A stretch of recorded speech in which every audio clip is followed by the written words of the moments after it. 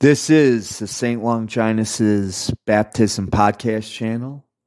This is going to be episode 23, My Road to Damascus moment. But first a prayer. In the name of the Father, Son, and the Holy Ghost, amen. All that I am, all that I have, all that I do, shall be consecrated to your service and your glory. In Jesus' name I pray. Immaculate Heart of Mary, please pray for us. Sacred Heart of Jesus, please pray for us. Amen. In the name of the Father, Son, and Holy Ghost, amen. This is going to have to start with a brief introduction for context. Lord willing, this should not be an overly long podcast. Or episode, I should say. Basically, in my introduction, I specified, and I'm not sure if I've specified this after the introduction podcast, that I try to keep the personal anecdotes to a minimum because I literally consider this podcast not my own but God's. However, the Holy Ghost put it in me that perhaps I should share this story with my audience. And the reason that I'm doing this is because basically I tried to give, on one of my previous episodes, I tried to give people encouragement. And basically, I think that this story runs along those lines, although in a different way. As I said in that previous episode, I do realize that some people who may listen to this may be atheist, agnostic, totally secular, and maybe just listening to these podcasts for giggles, as the kids say. So I just want to preface this story out by saying God's divine providence is a real thing. And right now, it may absolutely seem like that you're never, you quote unquote get religious. You're never going to go to God. But, despite when the heretic in chief Bergoglio talks about the God of surprises, he's right, but he's not right in the way he thinks, because his God of surprises is the devil, and that's who he's talking about. My God of surprises will give you the unexpected when you least expect it. And when you listen to this brief story, Lord willing, you'll understand why I think this. So basically, in my early 30s, I was living outside Chicago.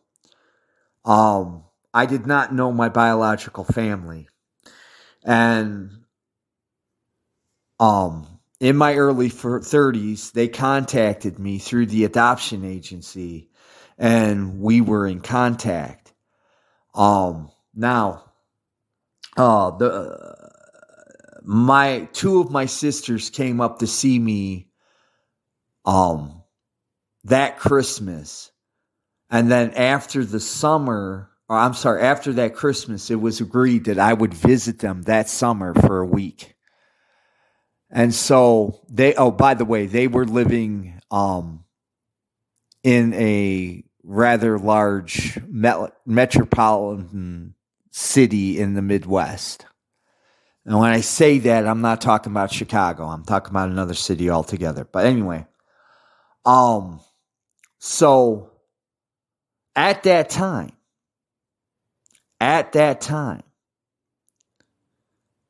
I was a complete and utter pagan. And I absolutely despised God. And pretty much, I took the very cynical view that most preachers were in it for the money. I mean, I know I've told you the story about my foster dad, who was the Baptist minister. But at that time, I just, I still gave him credit. But as far as I was concerned, unless I didn't know the man personally, I wasn't going to give him the benefit of the doubt. Now, before I get into the story,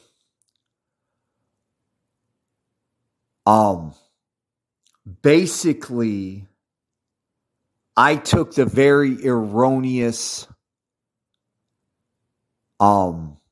view that basically, if you didn't have like major issues in your life, and when I say issues, I mean massive issues like abuse, sexual abuse, having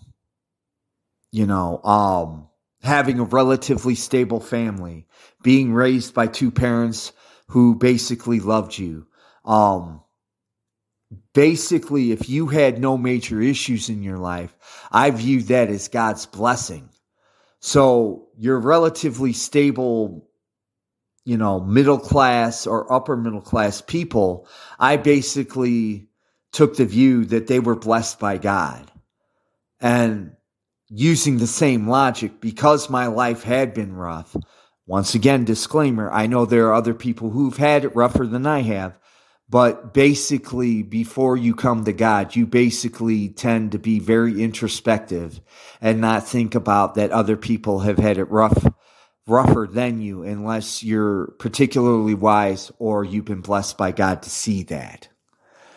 But basically, my takeaway from the whole God thing was that God didn't care about me. He had proven it to me as far as I was concerned.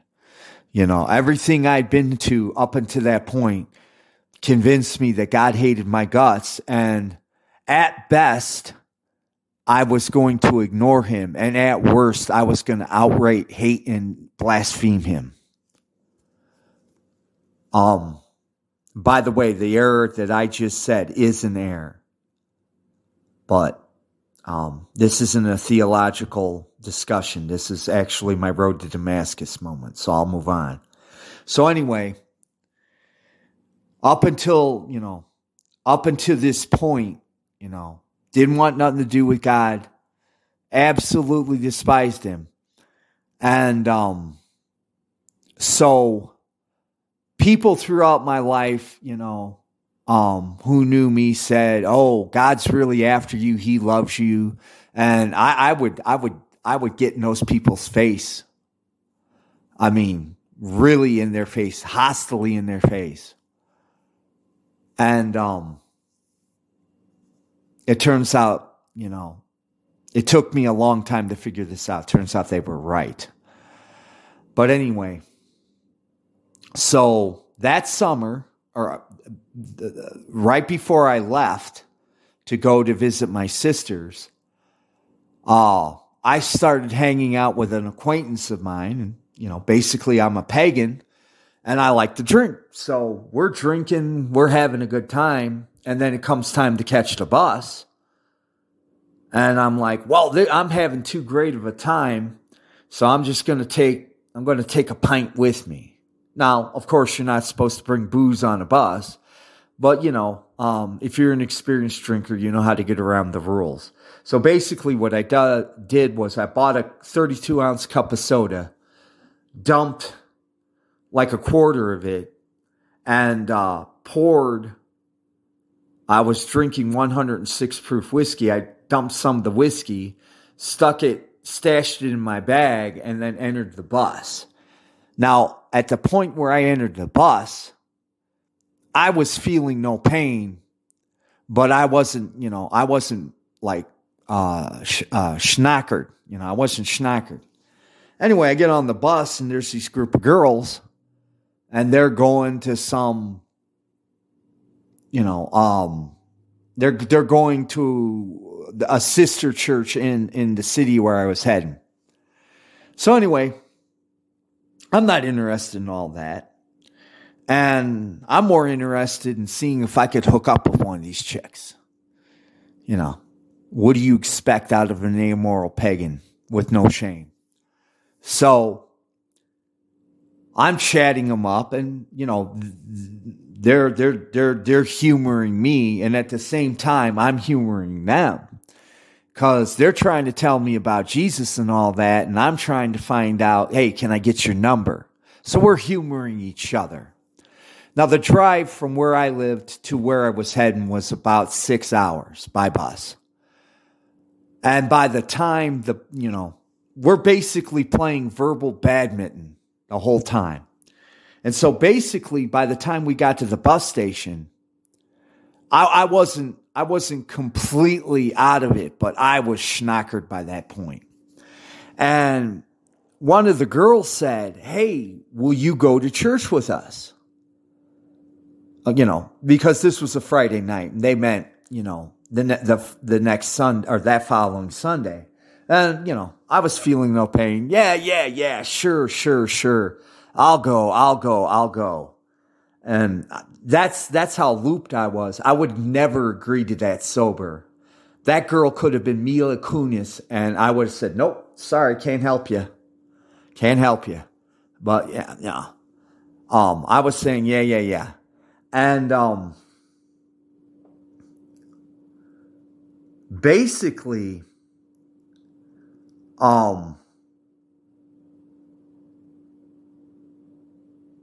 you know, I just,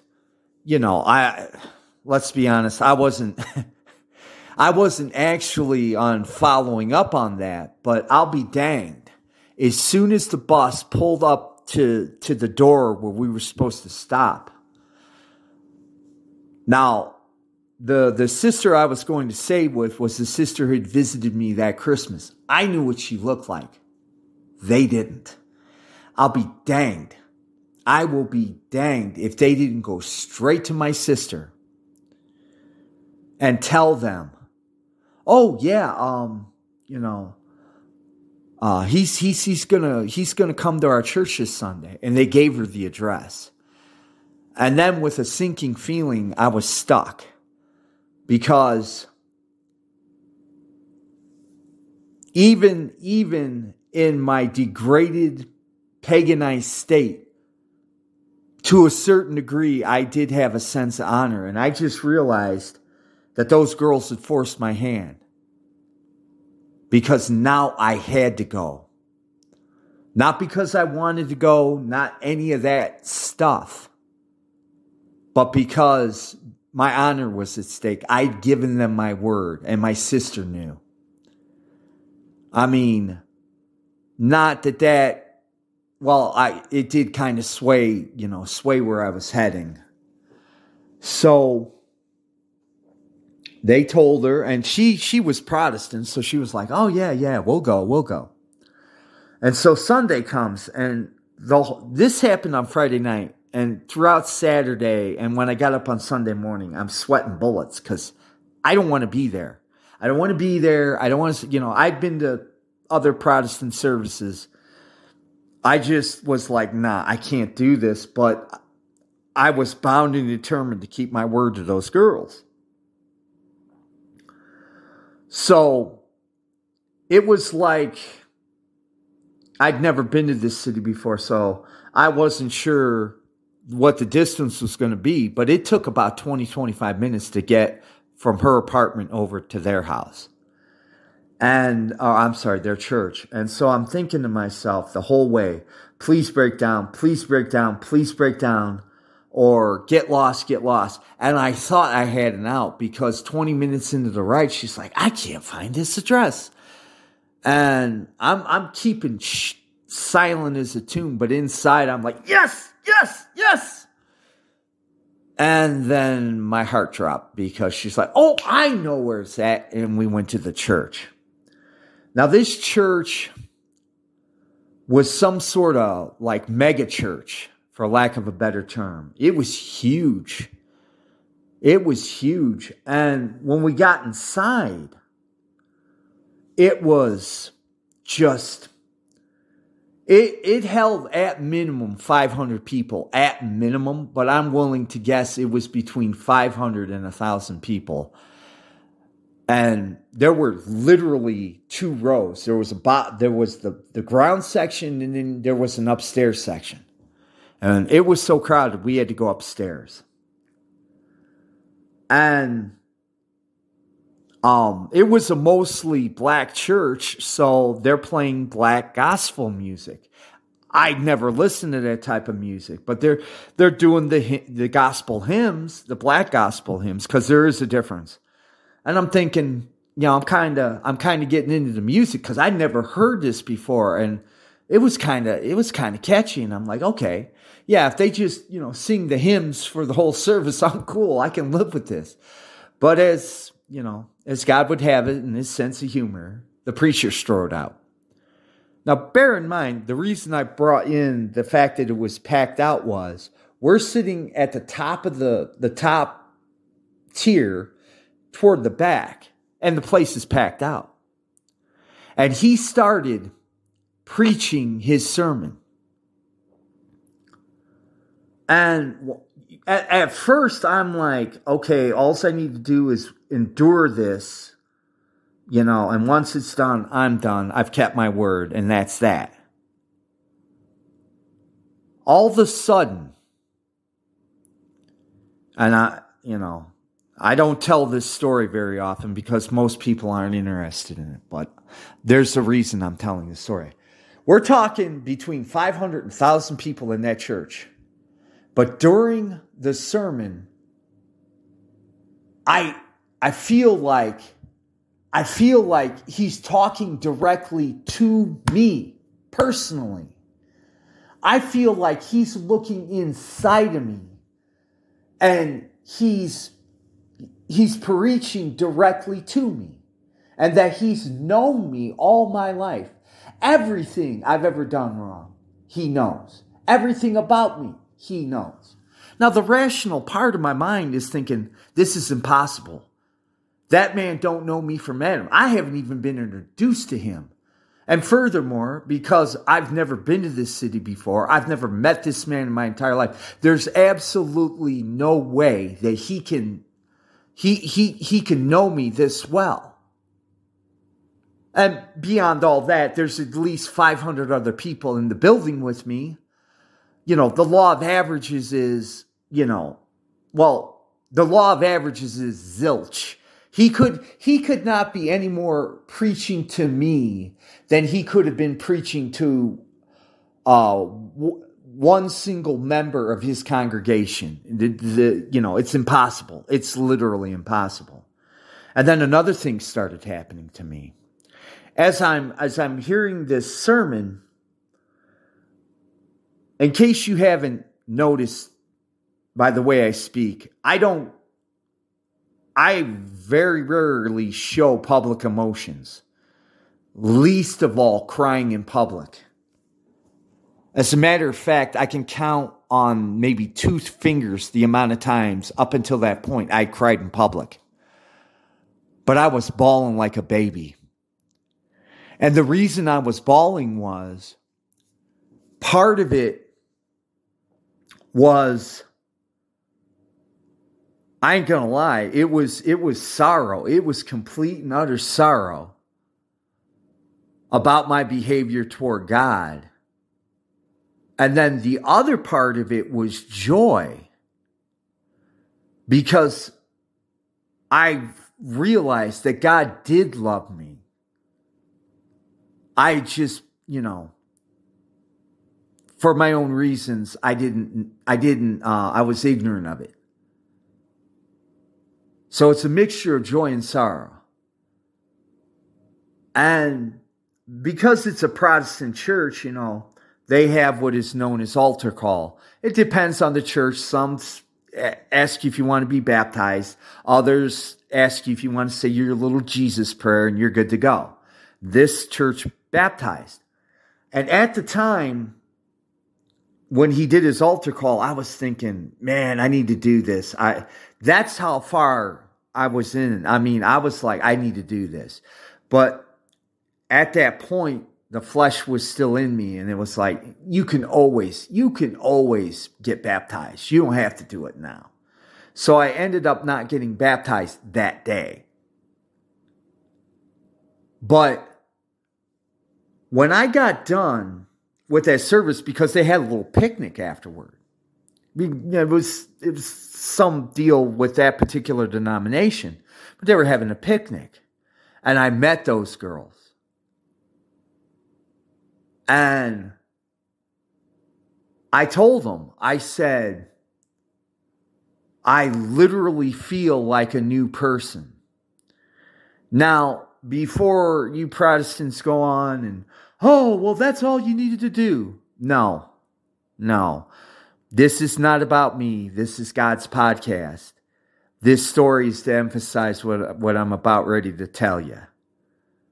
But yes, I was different. I knew inside I had inherently changed.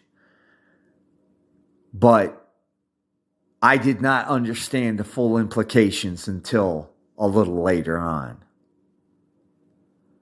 Now, why am I telling you this?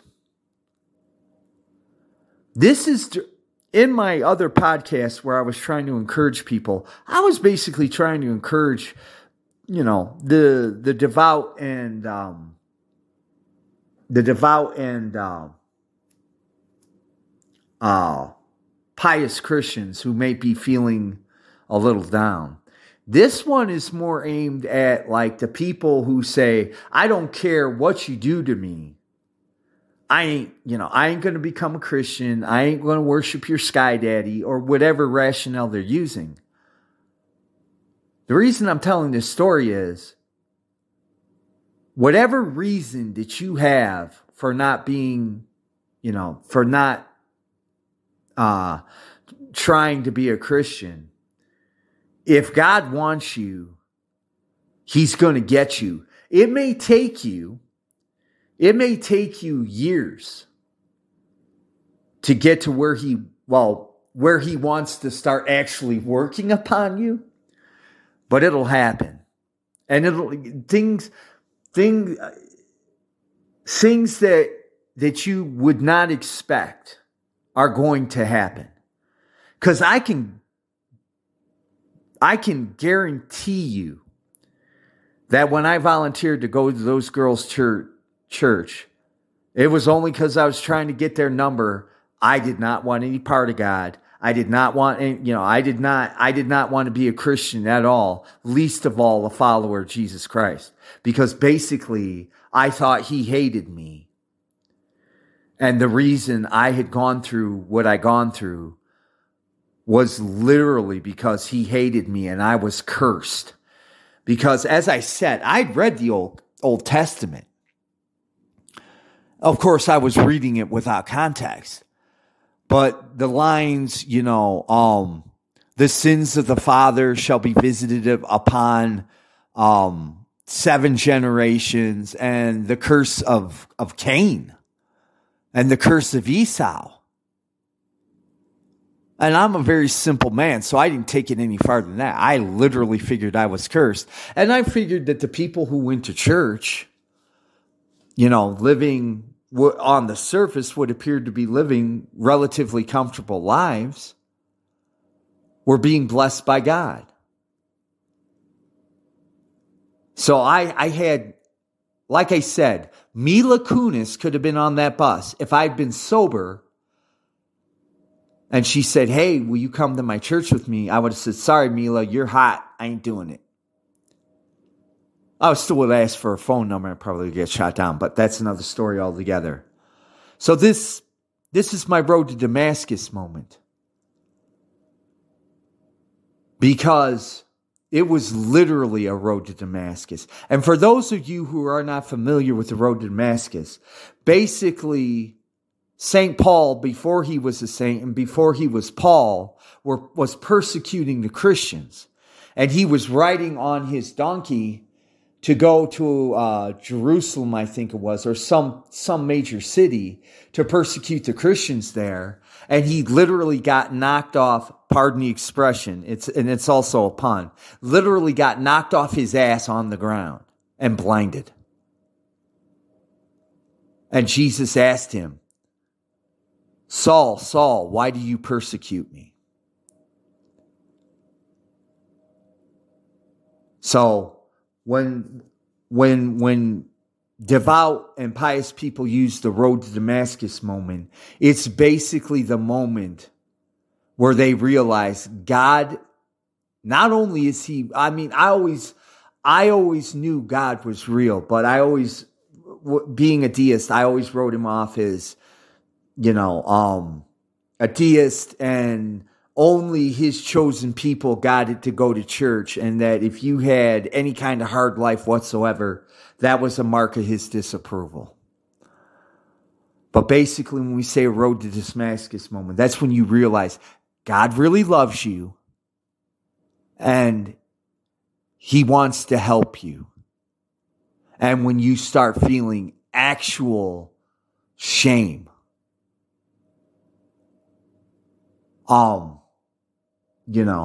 that's another thing too. The lack of shamelessness, didn't quit after my road to Damascus moment. It took a while for me to start feeling even a little bit of shame, but I did start feeling it. And if you're the type of person that runs around saying, well, I don't need to feel ashamed for sin. I'm a human being. I'm flawed. I don't need to feel shame. Then I would say, just based on observation, that there is no God in you, especially if you're claiming to be a Christian. And those who are atheists or whatever, or secular and don't care about God, well, we already know that that's the issue. And by the way, I give more slack to people who aren't, who are totally, completely removed for God than somebody who calls themselves a Christian and then turns around and says something like that. Because if you love God as you claim to love God, and you're doing stuff that you're doing actual sins, and you're saying, well, I'm just a human being. Yeah, you're not really a Christian. You're no better than the people that you think you're better than. So I'm just going to close with this. My God is an actual God of surprises. My God has a sense of humor. And, I don't know where you're at. I don't know how old you are. But if, to some of you, because we're all individuals and he deals with us on an individual basis. Me, I'm a hard-headed, stubborn individual. So he literally had to hit me with a 2x4. Other people, it may happen more gradually. It may happen more quietly, interiorly. But rest assured, for some of you, you right now, you may think this guy's talking smack. It ain't never going to happen. I understand and I sympathize. But don't say you weren't warned. Okay, guys. I really appreciate you guys listening. And you didn't have to visit this podcast. And if you're a newcomer, I appreciate you listening. Even if this is the only episode you listen to, the fact that you gave me a try, I really appreciate it. And once again, because this is going to be part of what, my ending, I really hope that the Holy Ghost used me to give you food for thought, maybe give you maybe to touch you in some way, to help you where you needed it, basically, or to give you some information that perhaps you find useful. And this is part of my closing too. God loves you. He really does. And he wants you to come home. And in my own imperfect and fallible way, I do love you guys too. And I want you to see you get home. I mean that sincerely. So, thank you for listening. God bless you. Have a good day. Bye-bye.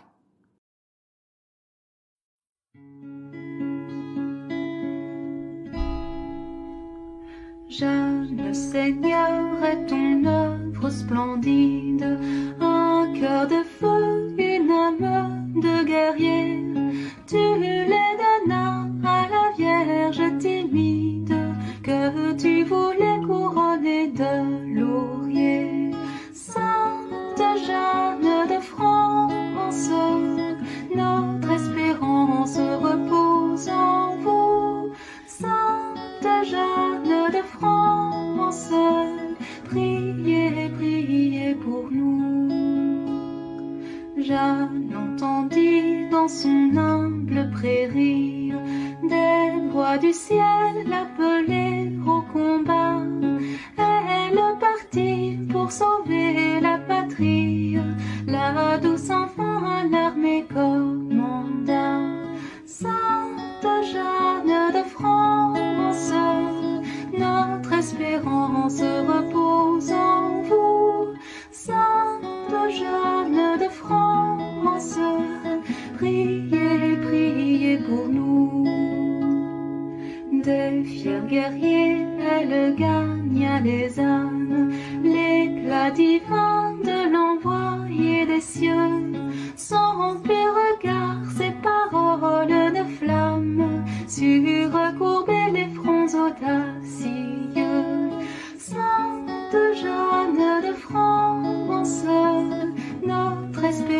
France repose en vous.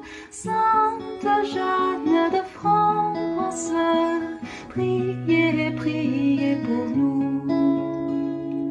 Jeanne, c'est toi notre unique espérance.